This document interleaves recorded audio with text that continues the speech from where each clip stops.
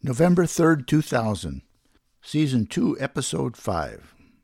Wow, time is flying by.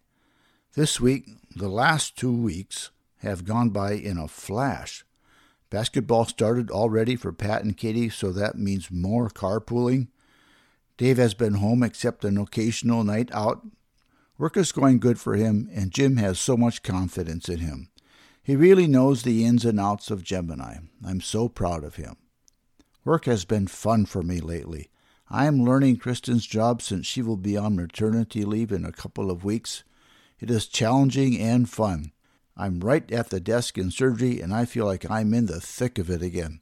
It is good for my emotional self. I started a book on the Holy Spirit that our faith sharing group is using. It is wonderful. The Holy Spirit lives and breathes in our entire being. It is so encouraging.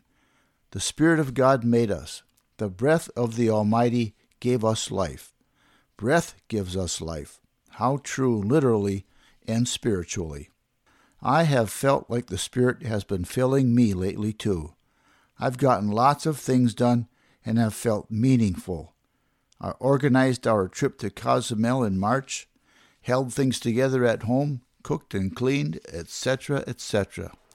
This morning, I read a couple of things on the internet on ALS.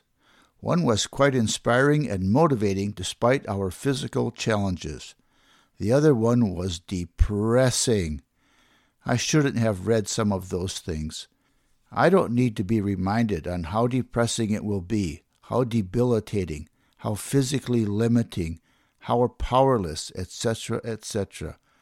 The first story was about staying involved. Staying positive, getting the word out on ALS, draw attention to the disease, etc., etc. We need a cure for this disease, and we are not getting the attention or federal money for research like Parkinson's or AIDS. It is terrible. So today I need to stay focused, busy, and positive. We are going shopping this afternoon and also picking up Mark from Camp Enterprise. It will be a great day.